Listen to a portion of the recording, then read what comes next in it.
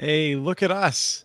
We're back for 2 weeks in a row. It's almost like it's a professional show. I'm Christopher Mitchell at the Institute for Local Self-Reliance in St. Paul, Minnesota, and this is Connect This. We're going to be talking about Maine. We're going to be talking about campaigns to encourage people to keep the monopoly that they don't love.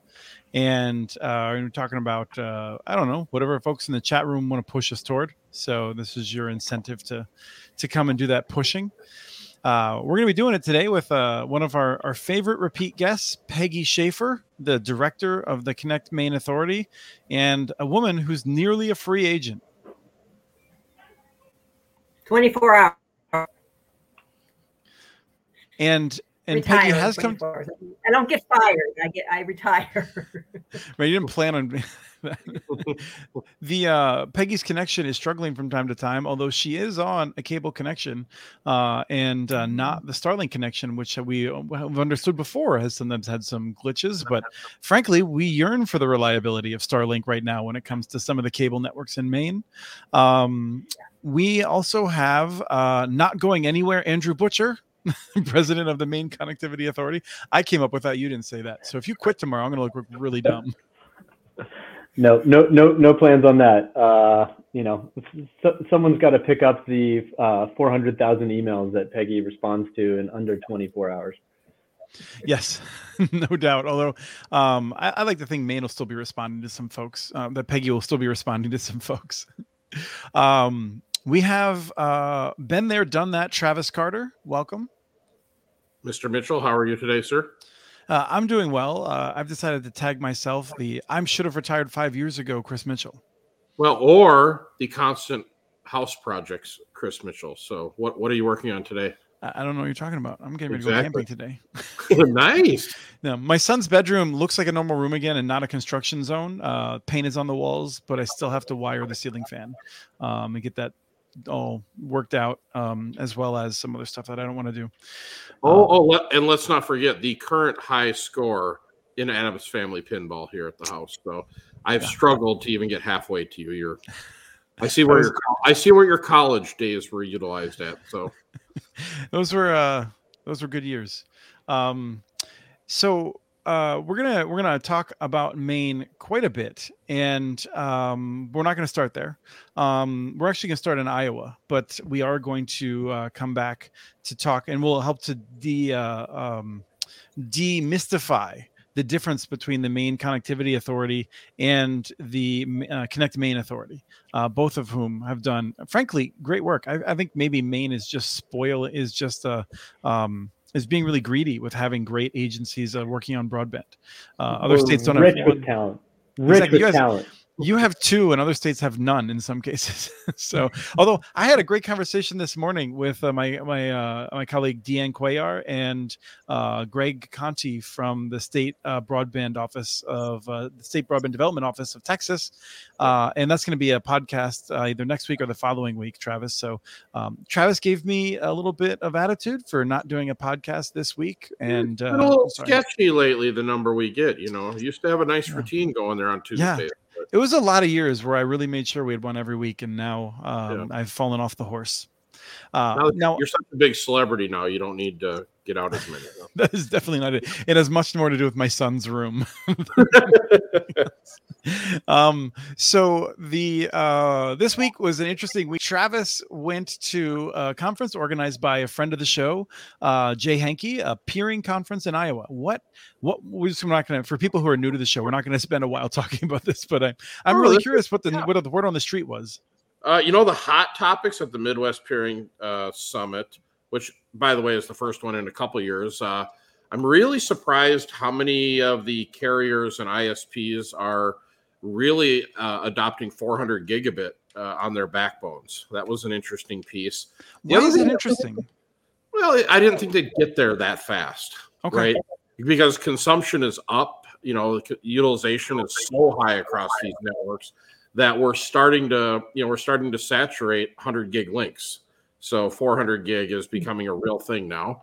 The other thing I thought was interesting is, even though I talk about speed being a topic there, the lot of topic in latency is really the thing. Not so much, how much everyone's able to, more or less give a gig on their fiber networks to customers. Now it's all about reduction of latency and how more open people are to peering with each other. So it was a very interesting conference. Des Moines is actually a very nice town.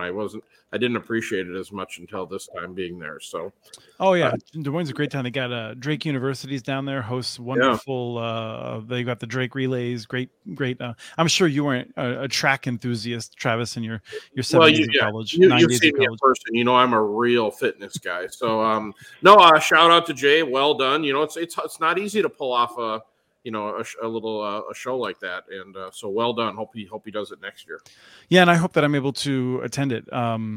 The latency and jitter thing, I think I've been saying this recently. We talked about it a little bit last week, I think, and I think Peggy's experiencing this right now, right? Like, Peggy, what would you rather have, another 100 megabits or a greater reliability right now? Well, I'd like it to be reliable. Right? I'd like not to have it. I couldn't have been better timed. The latency and jitter there could it have been, Chris? Yeah. No. I'm hoping that this will resolve itself. I have 2 colleagues in Maine, and both of them, I believe, on Charter Spectrum, and neither one of them has what I would call a reliable connection. One of them is worse than the other. The one in Portland, actually. So I hope that Peggy's connection will sort itself out a little bit. I do want to raise an issue. Maybe we're not going to talk about it here, but like New Hampshire considered giving cities and towns the ability to bond for networks. Right now, they can only borrow using their local borrowing authority if it's to build in an unserved area, and they considered allowing towns to put on their big boy plants and make some decisions themselves, but ultimately decided not to. So nonetheless, there's progress that it came up, and it was a real debate. I don't know if there's any local insight on that, Andrew. Or Not so much local insight in New Hampshire on that front, but I will also say, Peggy, I can hear Fletcher Kittredge like shouting from Biddeford that our broadband utility districts can do that too. And while it's not the preferred practice, and in fact many need some support to be able to get there.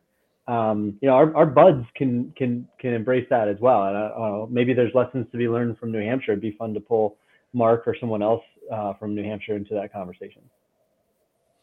So you're saying that these districts can, which in fact I think we already have some news that Searsmont, Maine approved joining one of these broadband utility districts. And that is a joint authority that can borrow money on its own. Wow. Really good work to the production team here in queuing up the Bud vote from Searsmont right on cue. That's really impressive.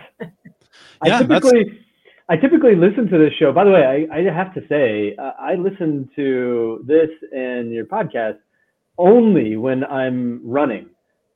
It's like the best way for me to consume information. So I'm like having a little bit of like a weird physical reaction of just sitting and watching. And I've never actually really been able to like watch a full production. So I'm very impressed. Yes, I very much sympathize with you on that. Except Andrew, watch last week's episode. There was something different last week. I don't remember what it was. Chris, do you? Yeah, we had a guy in charge who clearly was out of his element. We're very glad that Rye is back. Thanks, Rye, for coming back. Yes. So something I quickly threw in just because when I mentioned it to you, Travis, it surprised you. But today, Comcast announced it lost subscribers, and it is the first time in the history of Comcast offering broadband that they did not grow their subscriber base over a quarter. So that is something that happened, and I believe that it's commonly known that July is a hard month, and so expectations are that they may not grow in the next period either, which is an interesting time. It's a suggestion that in many areas there's some saturation and more fierce competition.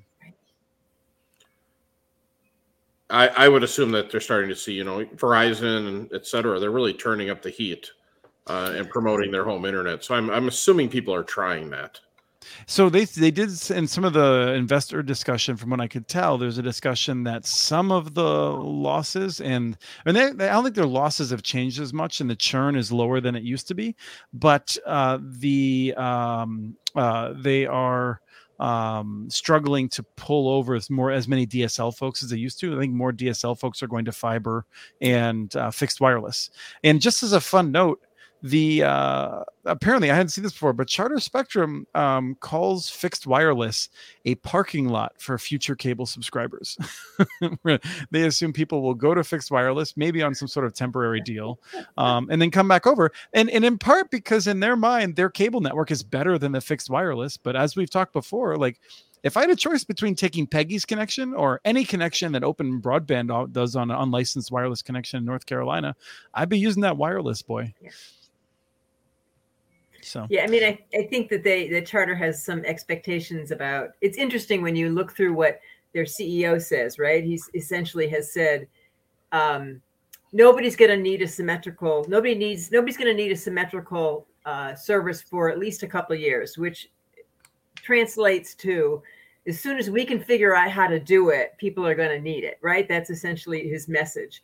And the fact that he thinks that wireless is, there's a number of us in Maine on this cable connection, and we have a lot of calls, right? A lot of Zoom calls. And it is not infrequent that most of us have to have our video off so we can have a conversation about what's going on. Otherwise it doesn't happen. So, cable connection isn't that great.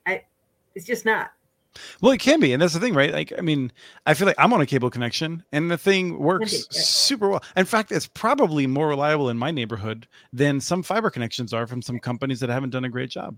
And yet, if you go but even within St. Paul, if you travel 1 mile in a couple of different directions, you'll probably find a much less reliable connection. It's the same company, right? It's the same contractors that built it 30 years ago, but that's the nature of it, I think.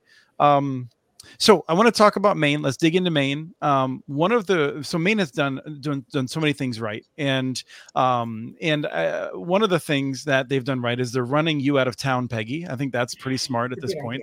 You've given all that you can give. So let's just note Peggy's retiring, and that sucks. So Peggy, you're retiring tomorrow afternoon. Congratulations on a great run. Anything you want to say?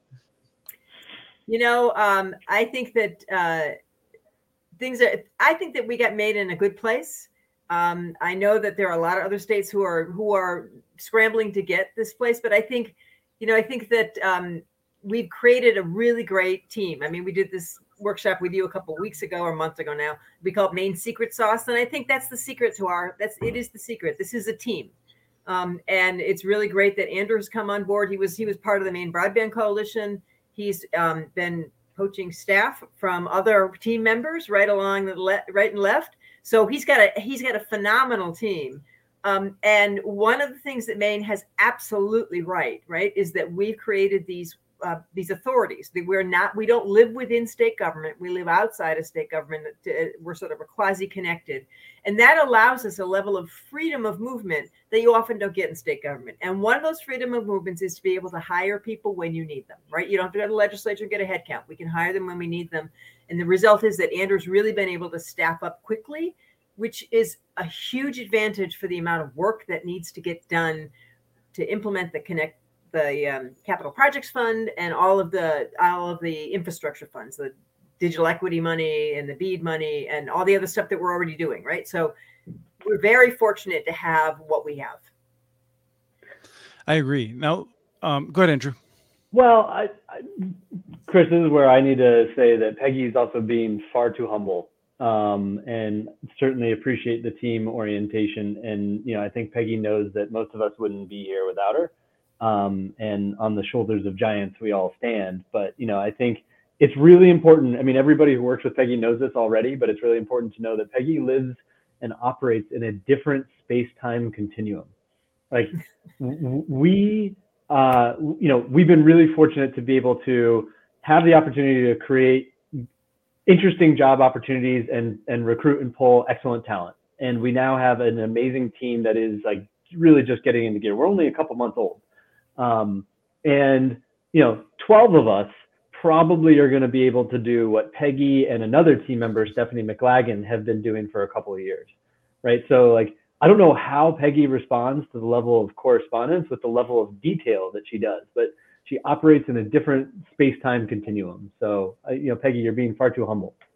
Well, I think the Maine Broadband Coalition is truly remarkable, and I've long thought that it has a lot of folks that really seem to contribute. But those things don't just pop into existence. Like lots of states have lots of people that are doing really great work, but they don't have any kind of group like that actually meets and has someone like Peggy corralling them. And so that's yet another thing that I would add on to that. So I think that's enough saying anything nice about anyone that I interact with. Let's talk for a second just about how Maine goes about this. So Peggy, you mentioned this, and I feel like people don't always get it the first time. I like to reinforce it. You have two state authorities, and a state authority is something that is still, infused with public spirit and supposed to be focused on the public good, but is not encumbered by all of the things that states have to do. There's some flexibility around hiring and contracting and that sort of a thing. So you were first with the Connect Maine Authority. Just tell us a little bit about, and not a long history lesson, but just like, the 1 minute sketch of like, where did that come from? And why didn't you do your job good enough that they had to create a second one? Well, there's dark secrets there. No, so what Connect Maine was created in 2007, and Maine has a long history of these quasi public authorities, where we have a finance authority, we have port authorities, we have a turnpike authority. So we have a lot-based closure authorities. We have a lot of these authorities. This is a model that we like in Maine for very good reasons, right? Because it's flexible. It allows you to do the work that we need to do. So we were created in 2007. We have not had a lot of money. We were funded with a small assessment that over the last couple of years, we've increased a lot, right? So we've gone from about $1 million a year. I think we're going to be close to 3 million this year. So that's a big deal. And they did mostly infrastructure grants for a while. And quite frankly, the board was a little out front. Even then, we changed our build standard to 1010 in 2015. And that was actually in Maine a result of the industry in Maine, especially our small ISPs, were building fiber to the home. They were already doing it. They already figured out it was cheaper to operate, easier to run. And so they were already doing it. So, we've been with the industry. I think that's a really important point for people to understand. People think that Maine is out in front of the industry. We are not. This is a partnership with the industry. The industry is with us every step of the way, and so are the communities. And that's a really important piece.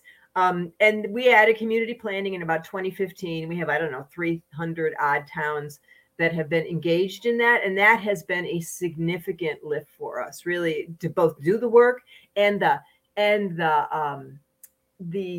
challenges it provides for how we think about this work has been really, it's expanded how we do the work in a really great way, so that community voices are the driving force. Because this is people's infrastructure, right? And so I think that is one of the strong pieces that we've had in place and is going to continue over to the Maine Connectivity Authority. And we're always fixing it, right? It's never perfect. Everything we do is never perfect. It's a continual evolution and learning. And that's one of the things that we've embraced, right? It drives people crazy, but every round we do something a little different because we learned something from the last round that we want to fix this time. So. Now, Andrew, where does the Maine Connectivity Authority fit in then? Based upon that work and that iteration, one of the things that the Broadband Coalition really focused on, the last couple of years, was when Peggy got appointed to the Connect Maine Authority. I was grateful to be able to plug in with the Broadband Coalition and continue growing programming activities and focusing on advocacy efforts. And one of the things we collectively did is work with our legislature and thinking about some of the challenges and constraints and what the state could do, and recognizing, we really need the ability to be more proactive and to deploy a broader array of financing tools. And so we collectively mapped out, had a high-ranking Republican state senator put forward a bill to create the Maine Connectivity Authority as a even more proactive quasi-governmental agency, which was approved through almost unanimous support throughout both chambers, and created last summer. And so the intent for the Connectivity Authority was, is even further outside. I'm not a state government employee. We are a quasi-governmental agency. We do need to report out to the legislature, but we can develop our own bonds. We can proactively make investments. We can take equity investments in infrastructure. And we also have the ability, as Peggy mentioned, to be able to hire outside of state procurement process, which is really big when you think about and being able to step up to the opportunity right now. So in addition to starting, so I was hired, I was hired by an independent board of directors who are nominated by the governor, and then I was nominated and approved by the state legislature. My job as employee number one was to open a bank account and figure out how to pay myself, and all the startup things, and rapidly scale up to be able to be in position to do all of the work that we need to do. And so what we've done is we've also sprinkled a little organizational merger into the mix because, hey, why not? And so because the community doesn't need two agencies to go to with different policies, and so I think to Peggy and the Connect Maine board's credit and the Maine Connectivity Authority board's credit, we've spent the last couple months mapping out an integration strategy. And what, Peggy, a month ago, the boards voted collectively to essentially integrate the agencies such that Connect Maine's responsibilities are assigned to the Connectivity Authority. And so now there's really a single door solution, with the Connectivity Authority picking up the responsibilities that Connect Maine had around community planning, data collection, and community capacity building. And so that's all sort of part and parcel of what the Connectivity Authority will be doing moving forward. So you're just basically going to build a massive empire. Why don't you buy the electric grid as well, since that's up for discussion in Maine? It's a super easy conversation in Maine. Yeah, why not? No, I mean, I think what is clear, and is, and Peggy's made this point in the past. When you don't have money, you do all of the planning, and the key to planning is the process. And broadband's no different than any other community development effort. Engaged, equipped communities drive decision making. They represent actual take rate, but they really drive decision making. And so you invest in that process, and it creates the opportunity for partnerships. And that action begets an upward spiral of action.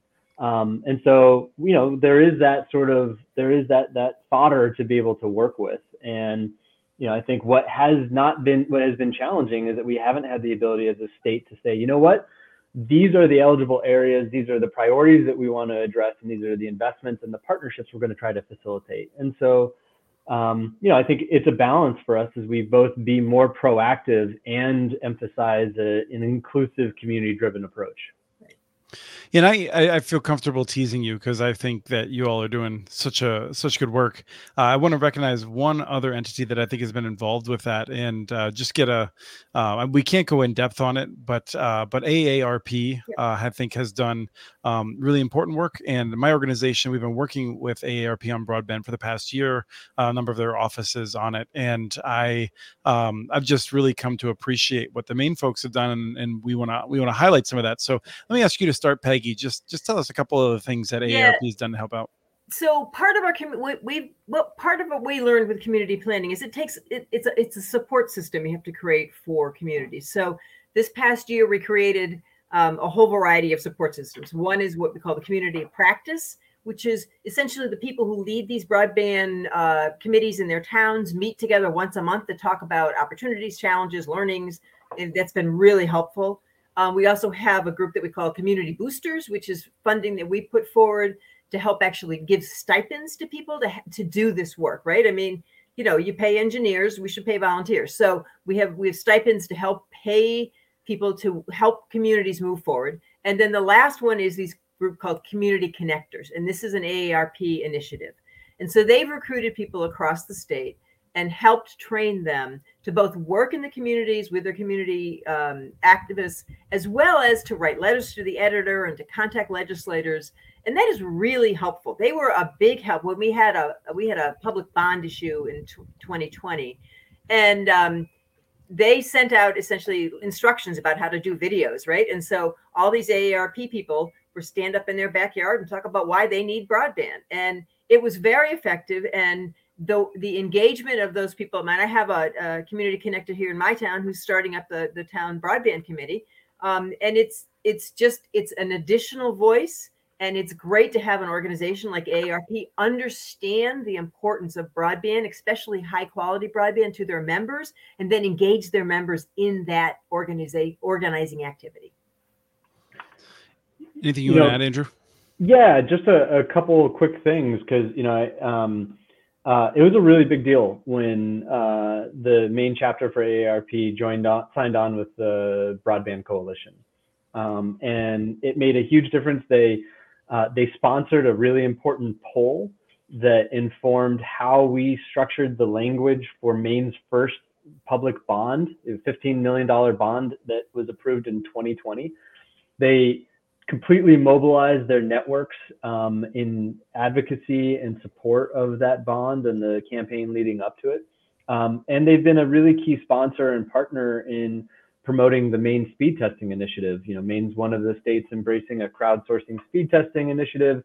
And, I think, Peggy, don't we have the oldest population per capita in the country? Yes. I mean, there's old. There a lot of people have moved to Maine and are getting old here. And so AARP is a really important force. And so as a result, we've got like 38,000 speed tests, and AARP has regularly promoted it. And I think many of those are due to their network and the support and resources they've put into promoting it. Yeah, I don't know, Travis, if you've ever come across this, but here in Minnesota, there's this sense that people retire and then they move to Florida or they travel to Arizona in the winters. Some of you do that before you retire, I realize, Travis. Mm-hmm. But 90% of Minnesotans retire here, and I'm guessing that's probably pretty similar out there in Maine too.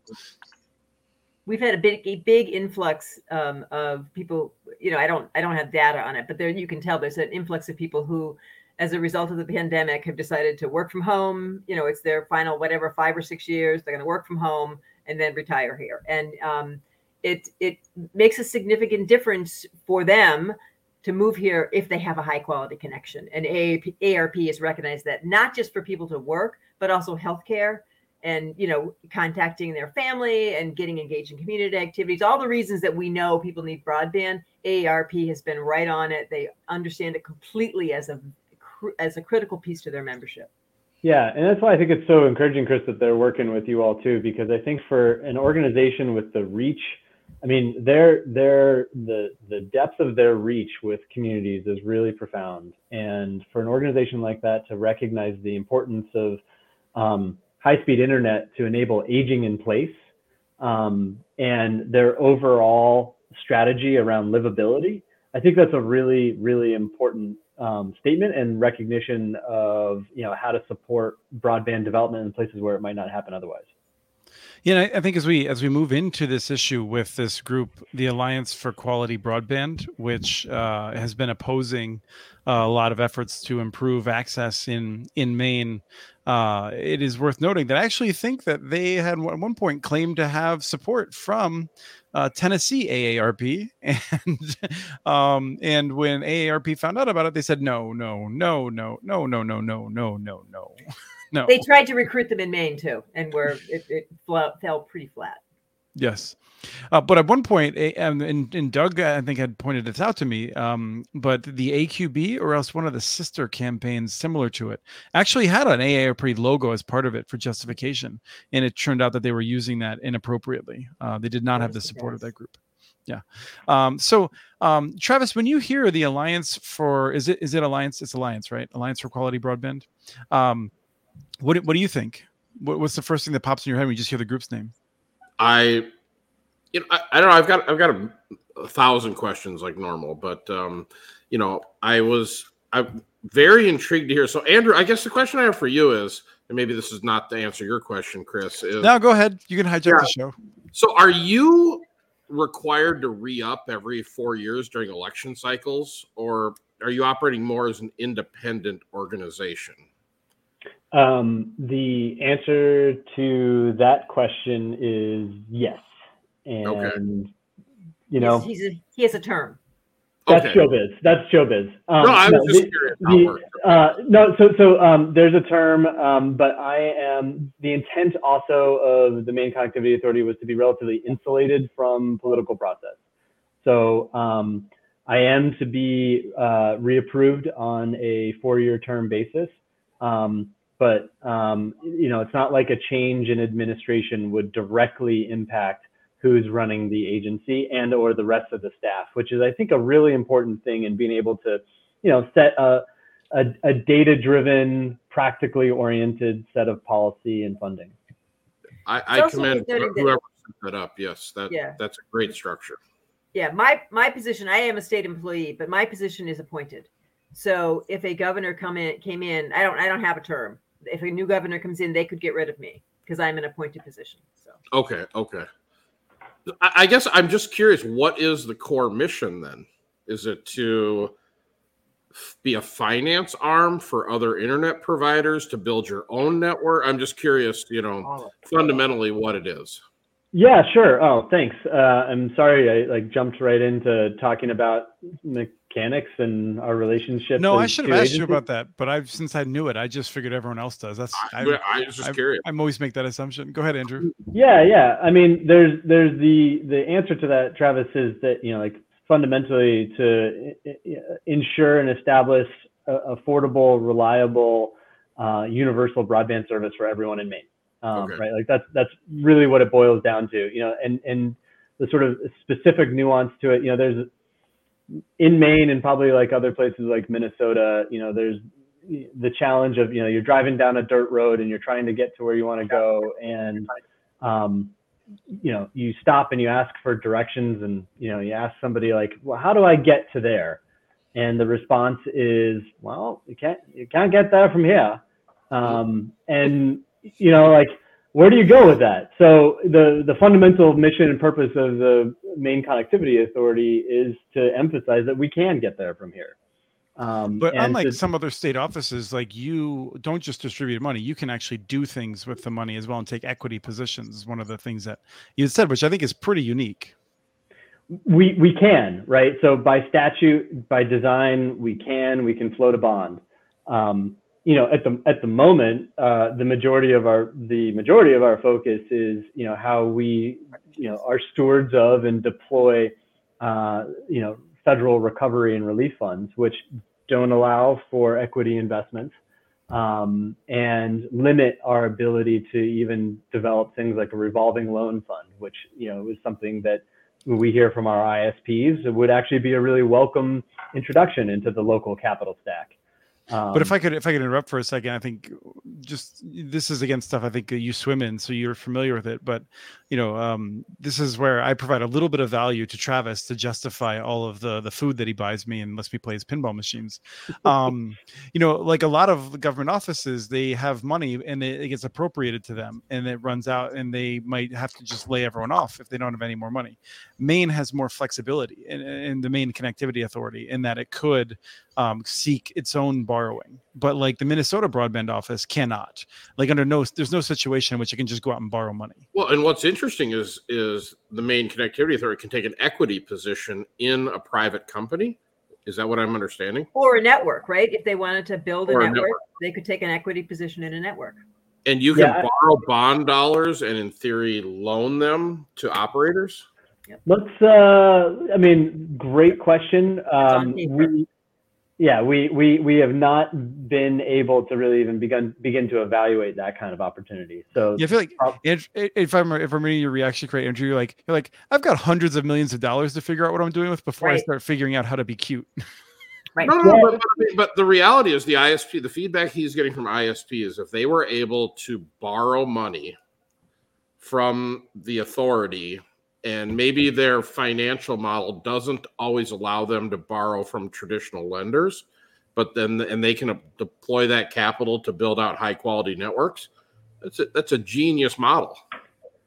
Well, it is something that we are really eager to pursue, and I wish I was smart enough to even want to be cute about it. I mean, fortunately, we've hired a really good CFO who is very eager to pursue that kind of strategy. The challenge is that essentially, there's a lot of great things about the American Rescue Plan funds, The reality of it is that the general message as it pertains to creative financing and equity investments is don't go chasing waterfalls. Like we can't really use the funding, which is our primary source of funding right now, to even begin to evaluate that. And as a new agency, we actually need to spend our time, Travis, building out our balance sheet, which, not to get too in the weeds on it, but that is one of the most strategic and important things that Peggy and I and our boards have embraced, is that, like the Connect Maine is supported through an assessment fee. That assessment fee creates a really important flexible funding mechanism. And so it also, by the integration of our agencies, allows for the Connectivity Authority to actually build out our balance sheet so that we can pursue those kind of creative financing. Chris, I'm sorry, I just put like the majority of the audience to sleep. I'm really sorry. But this Travis loves talking about this stuff, and this is the stuff that actually this matters. This is the real stuff that operators face. Because if you've got $200 million to spend, and let's just say in theory you could leverage that 3-to-1 through your ISP partners, you really have $600 million to play with, and that can make a significant, dent in the issue.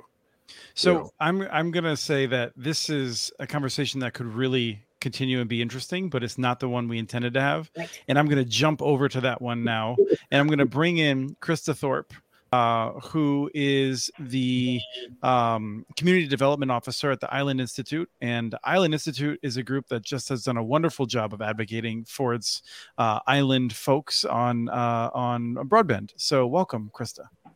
Thanks, Chris. I'm Krista Thorpe, and as Chris mentioned, I've been working with Maine communities on broadband planning for the past 4 years in my role at Island Institute. We're a member of the Maine Broadband Coalition, and we're a nonprofit that was founded in 1983, focusing on sustaining Maine's year-round island and coastal communities. So if it's all right, I'd love to share just a story today. Wait, can I say something first? Yep. So I just want to say, I feel like I first met people from the Island Institute maybe on the order of 8 or 9 years ago. I don't know, it could be plus or minus 100 years at this point. They and it was a sort of thing where I saw a lot of excitement about getting involved in broadband, and I seen that in other organizations, and then they're like, oh, you know what, but it's really hard and we got other things to do and this and that. And I've just been really impressed with how the Island Institute has stuck with it over the years and made things happen. So kudos to you. A lot of folks have tried, not everyone has succeeded. I'll say it's a lot easier when you got good friends around, and the Maine Broadband Coalition has made it, just it's a productive space to be involved in. As someone who's just employed, as in my role, I feel like we're getting stuff done. And the reason we're getting stuff done is because we're doing it in partnership with a lot of other organizations and the communities, which are at the center of it for us. Excellent. So jump on in. Why do we have you here today?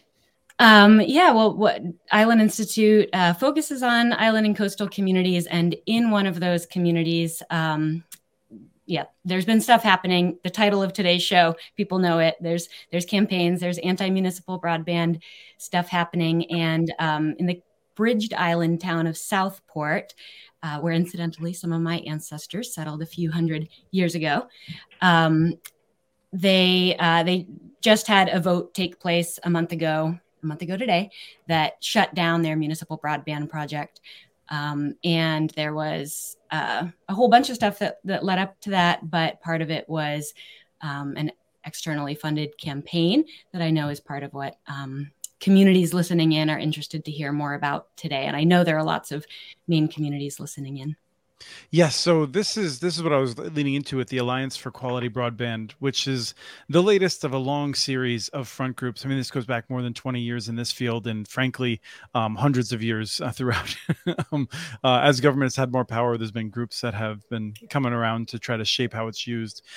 This is a group that has a very strong interest in anti-government, and I guess a lot of its funding from both directly from companies like Charter Spectrum, as well as other big companies, and then those companies also fund other nonprofit organizations that then fund this group. But a lot of the money for these groups ultimately comes from the companies that will benefit by convincing communities to do nothing on broadband. And they've been just running all kinds of flyers and media campaigns to scare voters in a number of areas. And we have a number of examples here. And I don't know if you want to talk a little bit about what you saw there. Some of these are from different cities, but if you want to throw them up on the screen, we can talk about what voters are getting before referenda or city council meetings or those sorts of events. Yeah, Chris, go ahead and get started, and then we'll have Andrew and Peggy jump in too. Sure. I like that you have over on the right there is the Reedfield ad, because if you'd have to zoom way in, but they were the ads in Reedfield, which was also voting on municipal fiber project, were talking about Southport. They were like, hey, over in Southport, these petitioners just created a petition to stop the project. But then over in Southport, we're going to see some of their ads, and the ad said, hey, over in Reedfield, they just vote, they're talking about voting to stop the project. So pitting communities against each other, and then within the community really causing just fear and mistrust of information. The get the facts thing, it's a lot about, we have the facts, but you can't trust your town or your community or your broadband committee, was really the message that we're most concerned about, is that these committees have been working for years. I mean, Southport, since we've been supporting them since 2017 in their process.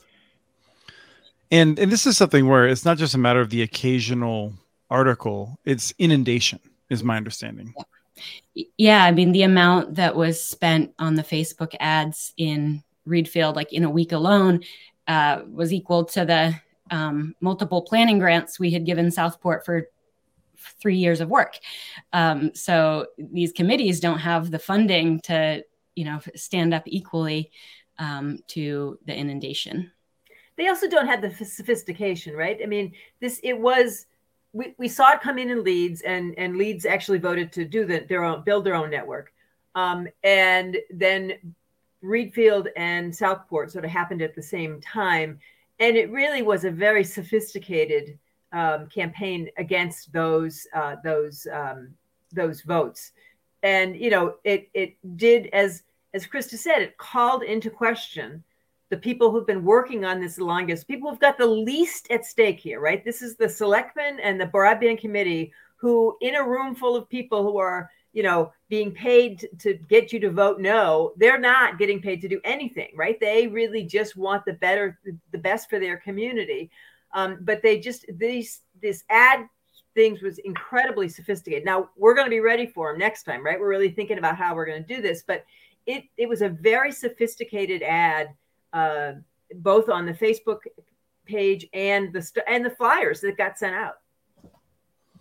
Right, and we're talking about in Reedfield. I think you had shared that the ad was viewed. Was it 14,000 times or something? That's how much money they spent in a week on Facebook ads.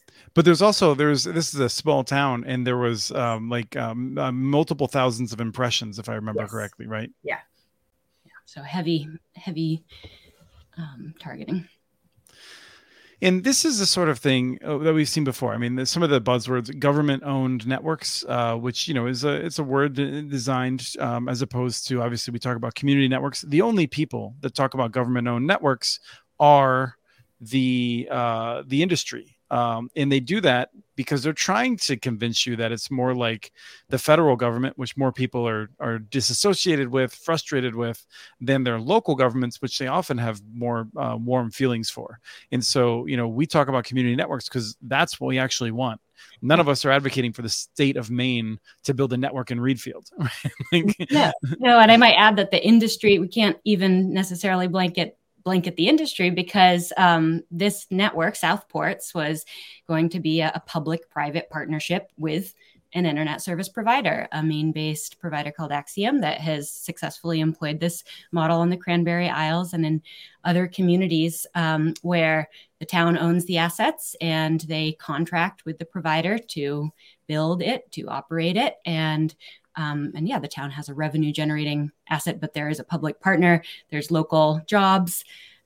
So that's part of the messaging that I know Maine Broadband Coalition and committees across the state are trying to just make sure we have those talking points down, because that's an easy one to quash. Like government owned. I mean, what's water? What's sewage? What are the roads?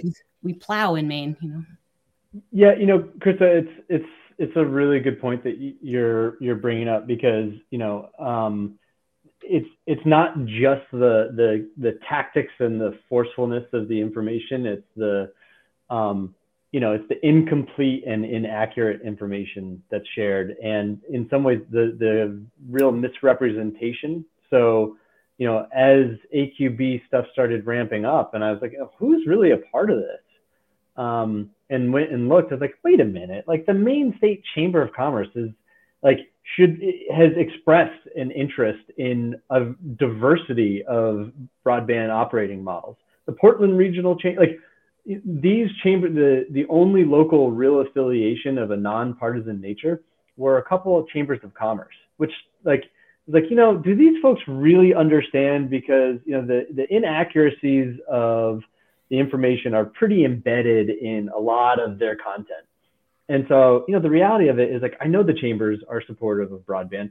Do they understand what this campaign is about? And do they understand that they're being sort of put forward as a proxy for local backing and justification? And so, you know, I am really pleased that, to Krista's point, you know, it's allowed the relationships and reason that we have in Maine have allowed for us to reach out directly to the chambers and say, like, do you understand what you're a part of? And do you understand that, you know, you actually have members that are supportive of community-owned broadband and that are operators and employ people of community-owned broadband networks?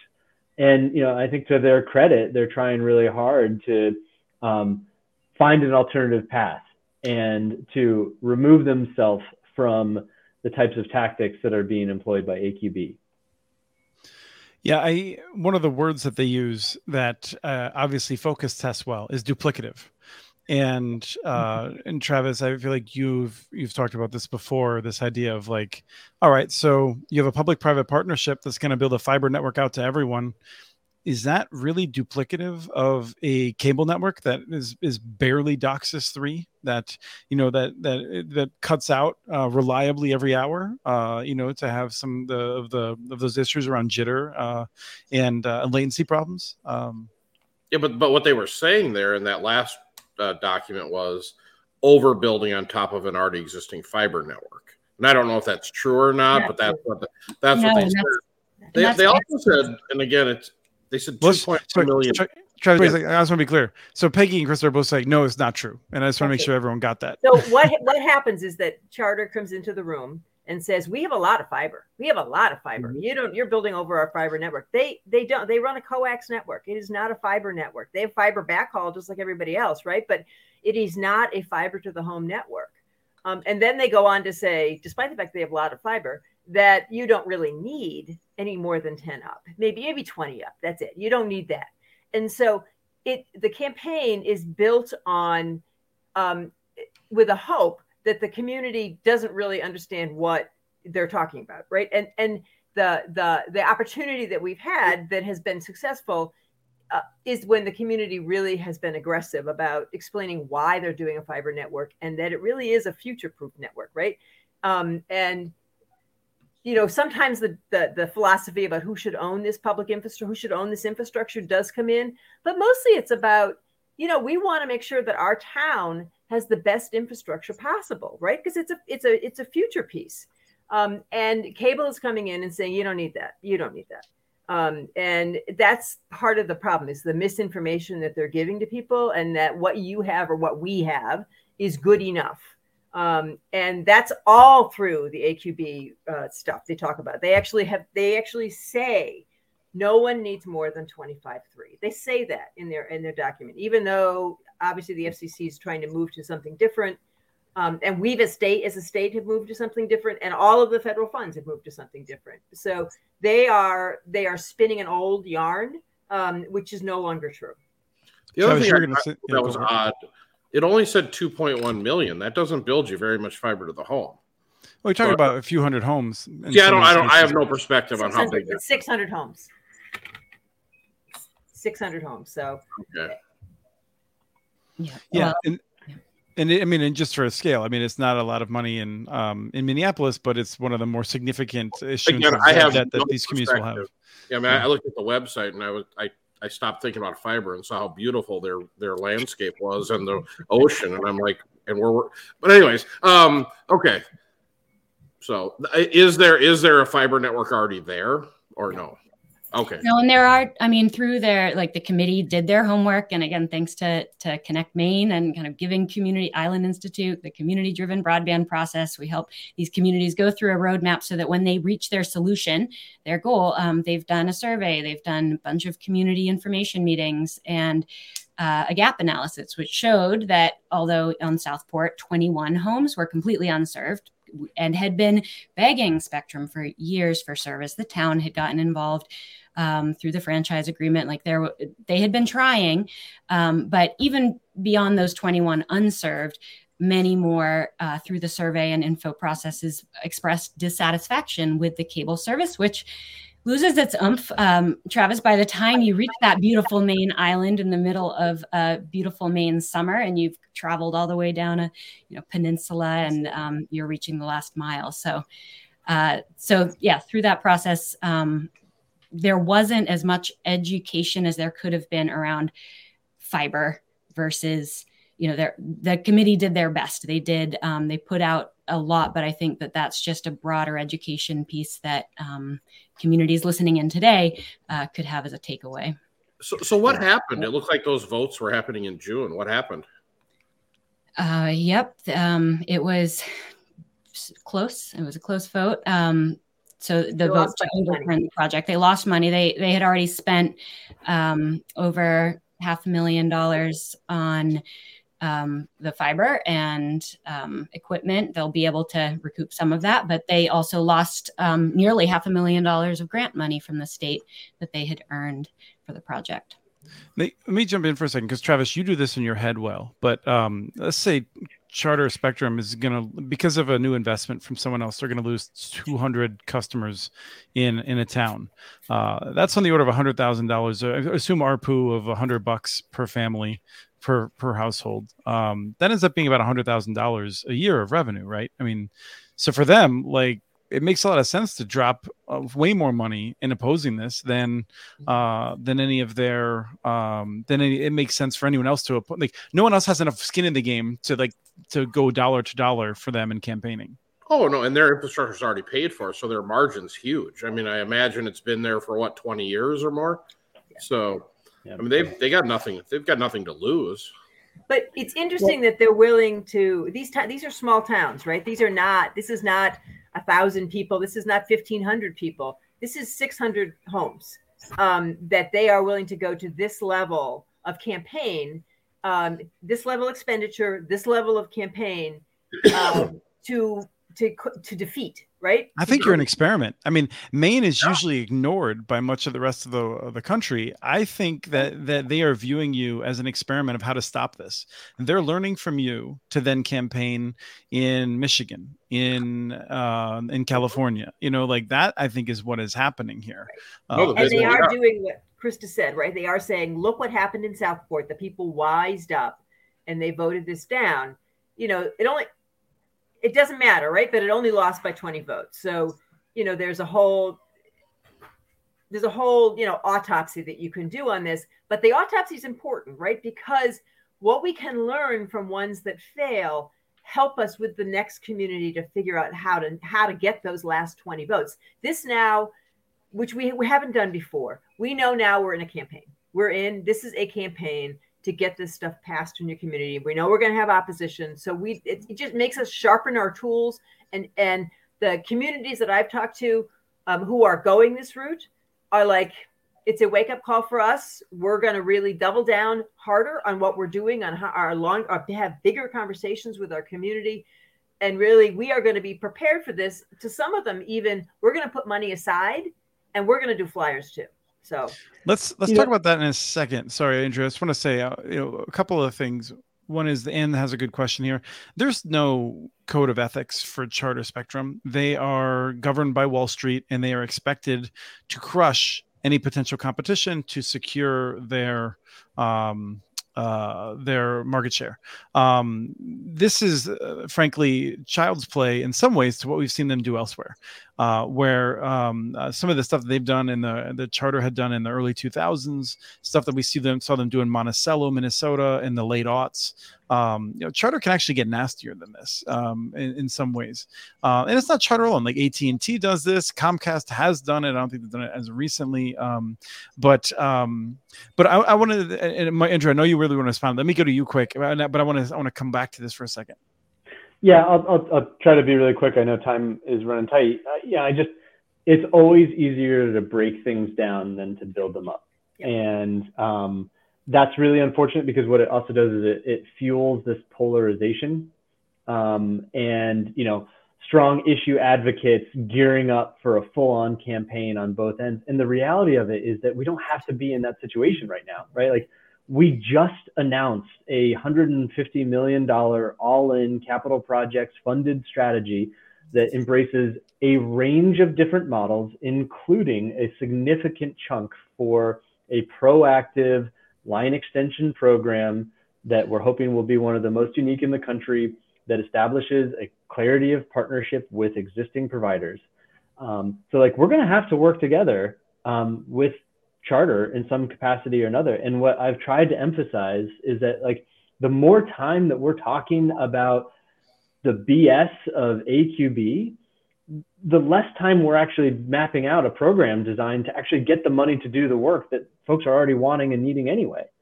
So it's just really unfortunate in how it fuels that polarization. And that is very much, I think it is a little bit of the state's role to help mediate what doesn't need to be a food fight, right? What we need to, quote Peggy's favorite musical artist, Vanilla Ice, what we really need to do is to be able to stop, collaborate, and listen. Nice. I do want to note that some of this is psychological, in that two examples that influenced me when I was getting into this and then working through the first referendum I kind of was involved with. In Windham, Minnesota, they had a referendum back in 2003 to build a fiber network, or maybe it was 1999, but it was back before some of the people who are watching this were born, possibly. And it failed because the big telephone company, which is now CenturyLink, but was a different company then, had told everyone, we're going to do a big upgrade. Don't worry about it. You don't have to do anything. And then the referendum happened. It failed. And someone's like, oh, you know what? We forgot. We're going to put our money elsewhere. And people came back to it. Right. And they voted again a few years later. It doesn't happen immediately. But it's psychological in that you have to be willing to get back on your horse after this is a hard loss. And we saw this in Longmont, Colorado as well in 2009. And there it was Comcast and CenturyLink who put a lot of money in. At that point, they put more money into a local election than had ever been spent in a local election in the history of Colorado. And then what happened was people voted, and over the next several days and weeks, they talked to their neighbors like, wait, what did we vote on? What was that all about? And well, I think I voted wrong. And their pressure mounted to have another vote, and people were better informed. And at that point, Comcast and AT&T did actually double the amount they put into it, and they lost because people were better informed at that point. And folks ran the campaign, right? In Fort Collins, they had $15,000 or $30,000 on the grassroots side and almost $1 million on the other side. And they got 62% of the vote or something like that in Fort Collins. So what you're saying, Peggy, is exactly right. But people need to understand this is a fight, and you're going to get kicked in the teeth sometimes, but you do have to get back up. Well, I don't think Southport's out, right? I don't think they're out. We actually haven't withdrawn that grant. We have not. And they are, they're licking their wounds a little bit, and they're getting back, right? This community, the broadband committee is still, they are analyzing what went wrong and what they can do better. And they will be back. And they will be back to try to do this work because they know the importance of fiber to that community. And I think that's, we have, I counted up last night that we've had 5 communities build out fiber. They're lit right now. We have another 11 or 12 that we have provided some form of grant to that are going to be building in the next couple of years. And that track record of success is going to keep going. We see this, right? We have places in the western part of the state that are very interested in this. We have places in sort of this little corner of Maine called Wallow County that are very interested in this. And the thing about people in Maine communities is they're all very smart. I mean, it's not, everybody sort of paints people who live in rural Maine, and maybe not so much, but these are very talented people. And they are very committed to their communities. And that's, I think, the piece for us, for the state, is we want to make sure every tool is on the table so the community can make decision about what is the right tool for them. Many communities say, we don't want to own this stuff. We will help you build it. We will help finance it, but we really don't want to own it. And that's fine.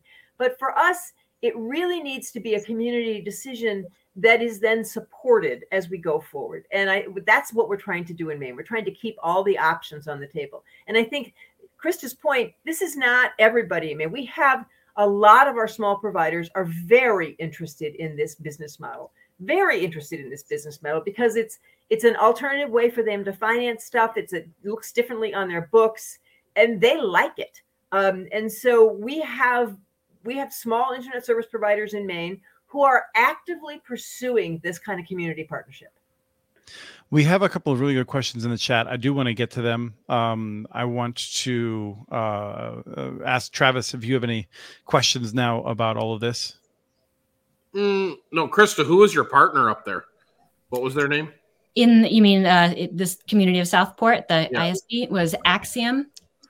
So I'm confused on all this, but is the idea that potentially Axiom could borrow money from Andrew and a senior lender to still overbuild the fiber in the community if they wanted to, even if this vote was not approved? Go ahead. I think that the town also can go back. They can revote. They can revote, and we're also not in the. I want to manage listeners' expectations. The Connectivity Authority right now doesn't have a revolving loan fund available for them. We want to get there. We do not at the moment. And I don't want to. I was just curious how it works. Yeah, I don't want to speak for Southport. I know that they want to take their time. Yeah, just being strategic about how they move forward. And they're just having a lot of conversations within the community right now. Somebody asked in the chat about the select person that spread disinformation. I just wanted to correct. There was no disinformation spread from the select board. There was a community member who started the petition and did a lot of kind of some dividing, but the select board was trying to knit their community back together through this, really. Right. I mean, I can say, I'll just say this quick, Andrew. One of the things that we see, unfortunately, the internet works, is someone says, well, I don't know, I'm kind of sketchy about this. I'm going to do some quick research, and they jump on the internet and they can get into a very path dependent series where they see a couple of articles by some people that we all know are false, full of lies or just confusion. And then they can find a whole bunch of supporting material around that, the whole ecosystem that's been created by these companies. And they may never break out of it to hear the other side. And so it's not just a matter of of assuming that a person that's opposing this project in Southport, might be evil or deliberately lying. One of the things that these companies have done well is to create the appearance of controversy, the appearance that that municipal networks and community networks struggle all the time, when in fact it's only a minority of them that do. And so it's just important to understand that. And it's very hard when you're new to this to separate out credible research from not credible. And in part because our universities have been complicit in some of this, right? Our universities harbor some people that are doing pay for hire. And this is true across a variety of industries. And similarly, it's not even you can be oh, it's Republicans are bad, Democrats are good, or vice versa. Comcast is run by Democrats for the most part, right? AT&T is run by Republicans for the most part. It's Democrats that are often running these dumb campaigns to try to stop the municipalities from having any choices. So, it's a real mix out there, and it's much muddier than you might want to think when you're digging into it. So, Andrew, go ahead. Yeah, no, I think that's exactly the point I was just going to emphasize. And Krista, maybe you can share the blog from a resident who's been really engaged in the evaluation of creating one of the new community-driven regional scale utility districts. who recently published a blog on the Broadband Coalition, really calling to action around, civility and sort of the listening to be heard. And I think what, again, is most problematic is that, this is a formative effort that requires a commitment by volunteers, a participation by local government, engagement with private sector, right? Like, that's the recipe that constitutes a big part of the Maine model. And we've collectively embraced it and been investing in it and trying to build it. And to fuel the polarization, just breaks that down, and it forces us into the collective camps of like, this is good and that's bad. When the reality of it is that, one, that's not true, and it's never that simple. And two, we actually really don't have to make those false choices, right? Like, we are putting together a strategy, and we have the resources now to put together the whole range of solutions, right? And I think that's the biggest problem, and I think that's even more why it's a good time for the communities and providers in the state to be able to be on board and support the Broadband Coalition, which really is an existing network in place for those entities to come together and have hard conversations, learn from each other, and evaluate the options that are available. And this is par for the course. It is unfair, but it is also not the first time. I mean, a lot of these big monopolies are using the playbook that was developed during electrification. Electrification wasn't all like, hey, let's do co-ops. Cool. Co-ops are cool. Let's all do it. Like, it was, there was academic sellouts then who published articles about how all co-ops were going to fail. And it was crazy town to be thinking otherwise. So, it is unfair, but like, no one should be under the impression this will be easy. I in some ways, I really salute folks like Paige Clayson who were involved in that and then stayed involved afterward to try to help others out, because he knew how difficult it was getting through it to bring the connection to Islesboro. And that's a great point, Chris. I'm glad you mentioned, because I think might have had one of the lessons learned from Southport is that there was so much openness and transparency and communication leading up to the May 2021 vote to pass the project. And then committees have worked so hard. It's so easy to kind of sit back and be like, okay, the town has this obligation to figure out a contract with an ISP, and we're going to step back and, enjoy our grandkids for a bit. Communication kind of stopped. And in that year, there was fertile ground for people in the town to be questioning what the town had just done. And really it was a year after that original positive vote that the vote to overturn it happened. And there hadn't been a lot of communication and outreach and education happening during that time. I mean, I think that's the perfect time for a community to just dive into digital equity and, hold literacy classes, talk about how to save money on your TV streaming. That could have potentially gone a long way in Southport. So kind of a message to others who are you don't get a finish line in this work. Take breaks, but you don't get a finish line. I hadn't heard that line before. I love that. I'm going to use that totally. You don't get a finish line in this work. I feel it.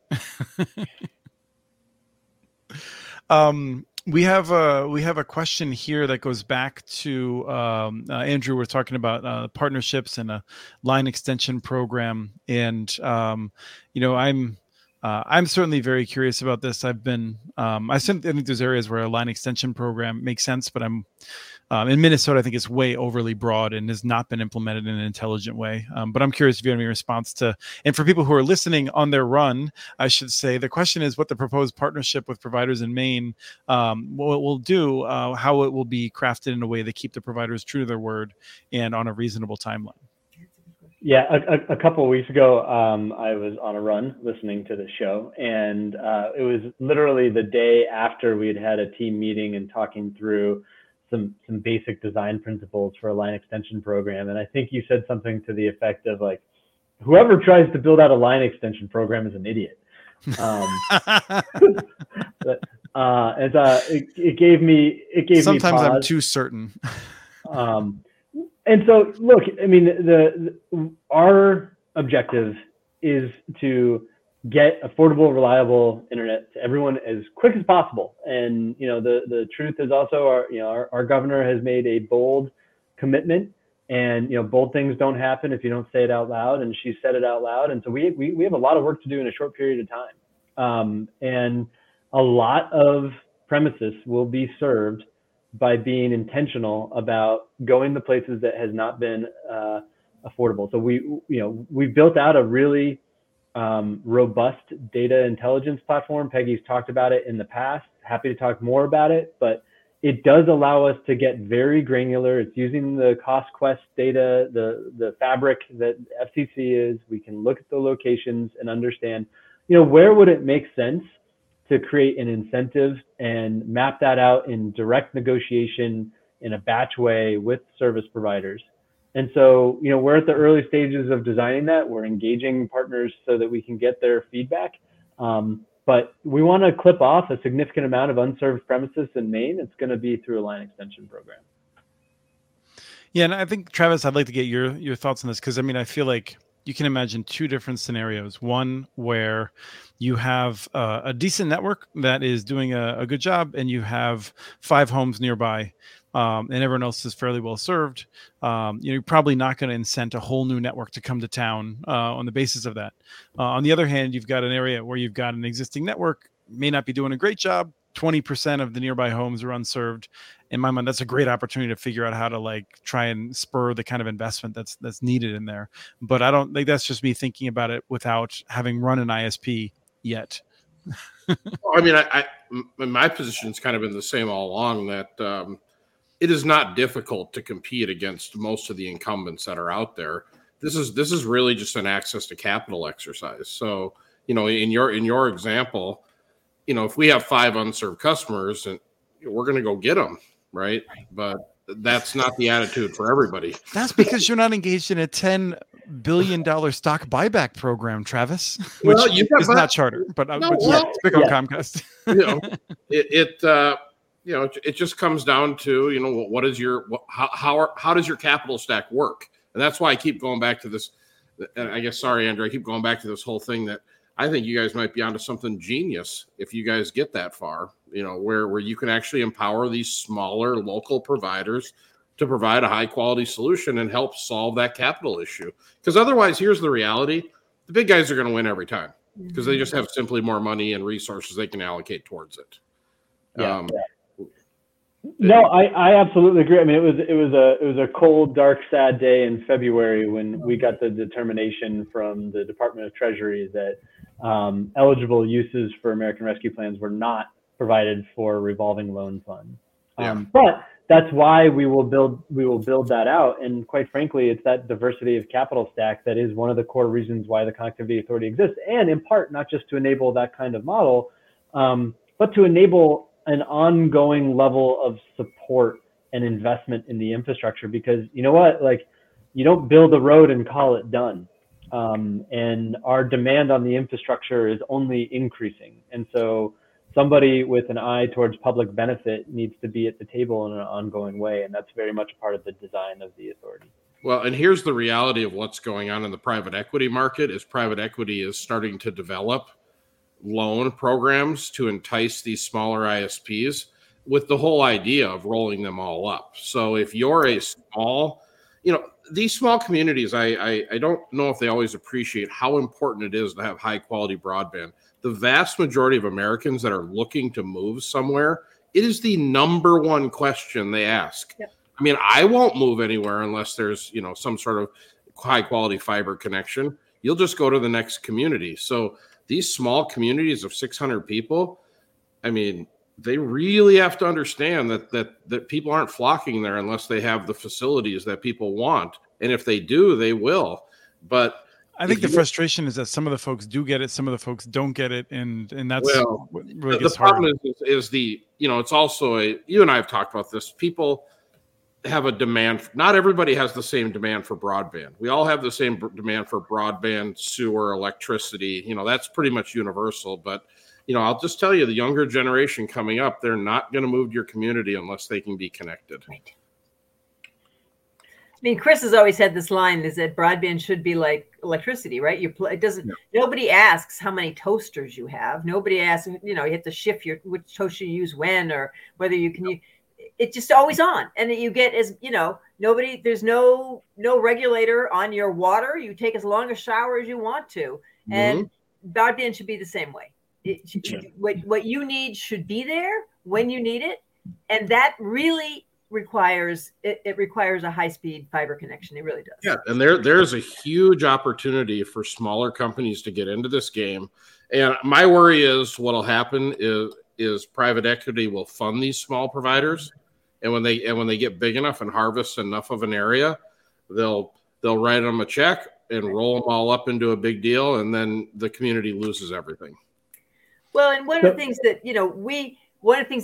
that we get this Axiom Technologies gets pushback on is like, who are you, right? You're a small little company. How do we know you're not going to go bankrupt? And I got to say, Mark has been dealing with that for a long time. Mark has been here for 17 years, right? Axiom Technologies been in Maine for 17 years.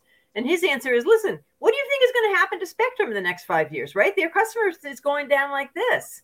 CCI, when they bought out the local telephone company called Fairpoint, which went bankrupt. Same time Burlington Fiber did, by the way. They went bankrupt. So it's not like these big companies are like perfectly solvent and you know exactly what you're going to get, and that's what you're going to get forever. Nothing is permanent in this space. And so the idea that the big company is better than the small company is also a false pretense that they try to sell. 1,000%. And this is why Chris and I have had the conversation hundreds of times that if we just encourage them to install fiber, the next operator that comes behind them will be able to continue with the good foundation. Yeah, I was just thinking it's a tale of two bankruptcies. It's an interesting story up there where, the folks in Burlington, I think they're frustrated that it's now privately owned, but still providing high quality service. It still has a lot of those Burlington values in it, much more so than others. And they have that connection.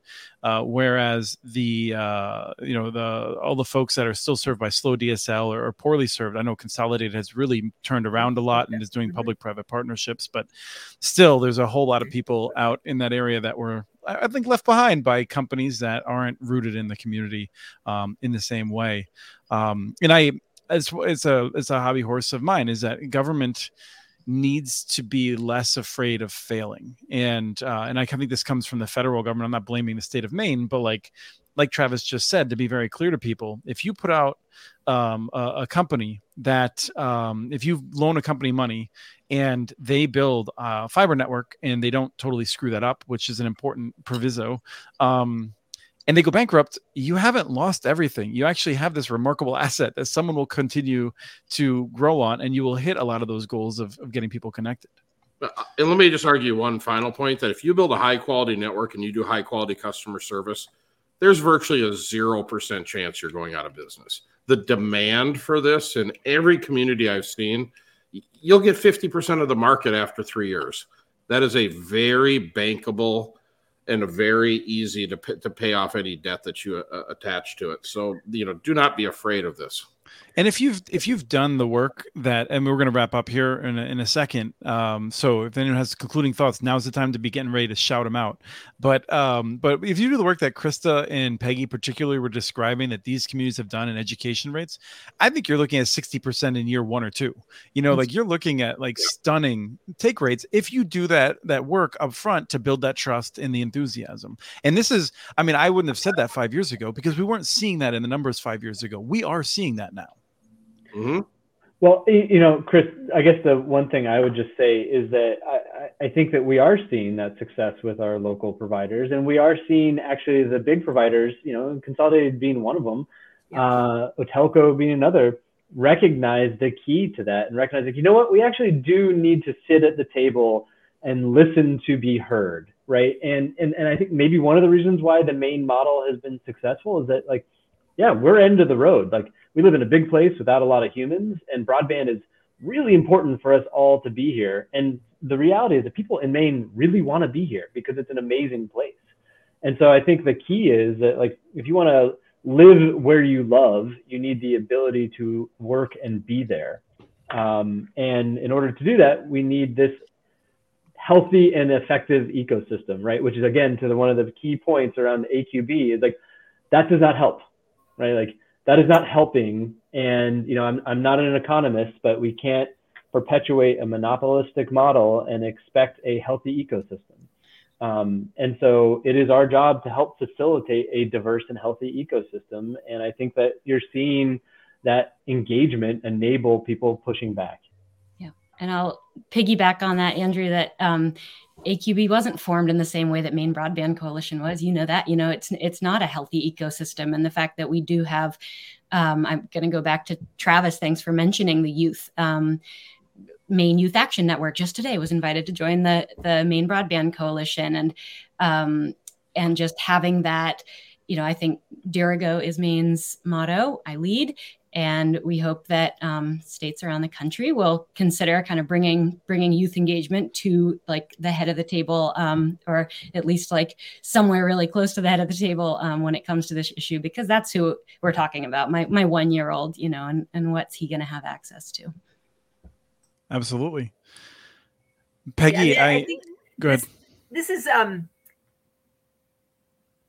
This is really about talking to your neighbors, right? And that is really what local government is about. It's about your community coming together to jointly solve problems that make your community better. And broadband is one of those problems and one of those opportunities.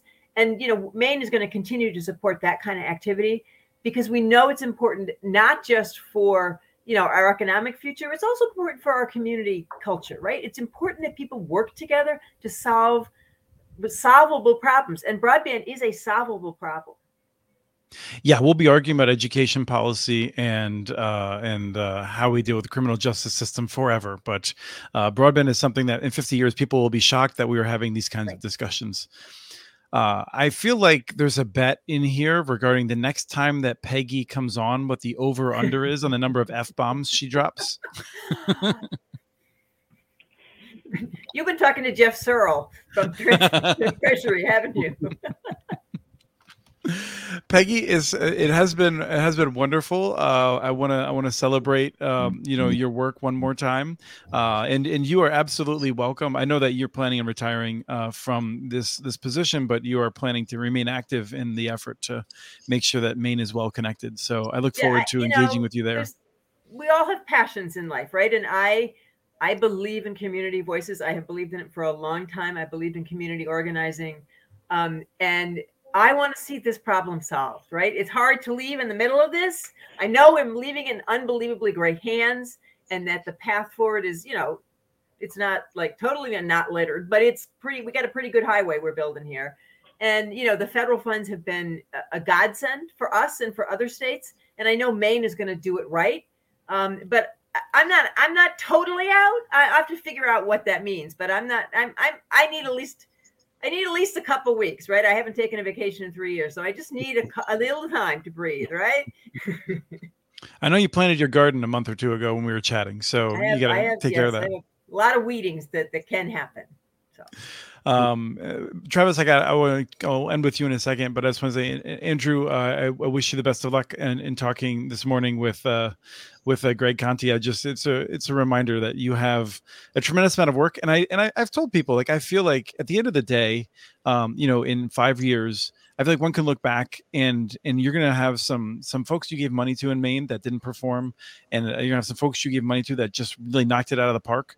And I hope people will understand that the goal right now is not for Maine to do 100% success. The goal for Maine is to make sure that you can rapidly get this money out there, have it do a lot of good, and that, some places are going to screw up, but like, it's smarter to be moving forward boldly than it is to try to hope that we don't misuse a single dollar. So that may not be your attitude. That may not be what you tell your staff, but that's what I think. A little bit of both, but I appreciate the call to action. I do. Thanks for having me. And I'm excited. I know you've done great work over the years in Maine. So thank you so much for that. And Krista, as like I said, I really admire the work that you've done at the Island Institute. Travis, any closing thoughts? No, well done all. Enjoy your retirement, Peggy. Enjoy our $5.99 lobsters off the boat, right? Yeah, I'm envious of you. I'll be curious to find out what you decide to do, because that's the big question I have is, I don't know what I do every day, other than harass Chris. So that is a good question. Yeah. Oh, as long as you're harassing me over a pinball machine with something with buffalo Wings, sauce on it, I'm good with wings. it. Yeah. Yeah. Oh yeah, wings. But also, Andrew says that he thinks that it's not crazy to put some buffalo sauce on lobsters. What are we double for nothing right now? That's still the bet. Yeah, but I'm definitely going to win. Obviously, the come FCC on. couldn't possibly not raise this. It'll be 25-3 into 2030. So, Chris, I think there's a really good opportunity for you guys to do a show in Maine, and to put some real bet on some real like proper bets on the line. Like, I know you said you don't like oysters, so it feels like a good opportunity to get a little more familiar with oysters. I'm in. I agree. No, I just I very much want to. If I did not have a 6-year-old son, I would spend a lot of time driving across the country with Travis. It probably it would be wonderful. I've never been to Maine, actually. That's we're going to do a loop at some point. Yeah, that's on my things for 6-year-olds to do. Yeah. Oh yeah, no, I understand. And actually, like, he's 6, and so like I always tell my wife, I'm like, we just pull him out of school for a while, and she's like, no, and I'm like, what's he gonna miss? Come on. Our governor, Angus King, when he was governor, when he stepped out, he did a very smart thing. He took his kids out of school. He bought a huge RV and he drove across the country and he did, online learning. And he and his wife are really smart, so they could teach the kids a lot of stuff. But that's what he did for a year. And it was a combination of life experiences and schooling, and it worked. So I believe it. Yeah. Come on, Chris, hit the road. Are you inviting my 6-year-old in your into your RV? I'm going with you guys. That's a little close. How big is that RV? Yeah, it's big. Yeah, it's fun. No, we're gonna tour rural fiber companies this trip. I'm gonna actually set it up and go see the good work people are doing across the country. Yep. Well, if you come to Maine, I would recommend, if you're going to come in an RV, to come in the spring, summer, or early fall. Do not be coming here in the winter in an RV. Well, when is lobster season? Is it all the time or more or less? Okay. Just this time of year. All right. Well, that's when we'll go. All right. I don't know, something about traveling with Chris. I don't know. What do you guys think? So should be a part. We can argue the whole way, huh? How fast can you drive, right? So not that fast. Yeah, you wanna travel with me in a way that you can get me outside and away from other people periodically. Yeah, well, Maine is very good for that. Maine's very good for that. Yeah. Chris will argue policies from the 1700s that I have no idea what he's talking about. So yeah, but neither do I. That's what makes it fun. Okay, yeah. So you're making it all up now. Finally, I know, right? Next week we have Doug and Kim back, and boy, Doug's been writing a ton. If you haven't been checking out his blog, Pots and Pans by CCG, he's been doing a great job. So he's on a roll lately. Good stuff. Yeah. Yep. So yeah, and we're closing on episode 50, which is that's just fascinating. So thank you all for watching. If you're a first time, this is kind of normally how it goes. So if you liked it, I hope you come back, and if you don't, tell people you don't like that they should watch it. And we'll see you all next week for another episode of Connect This.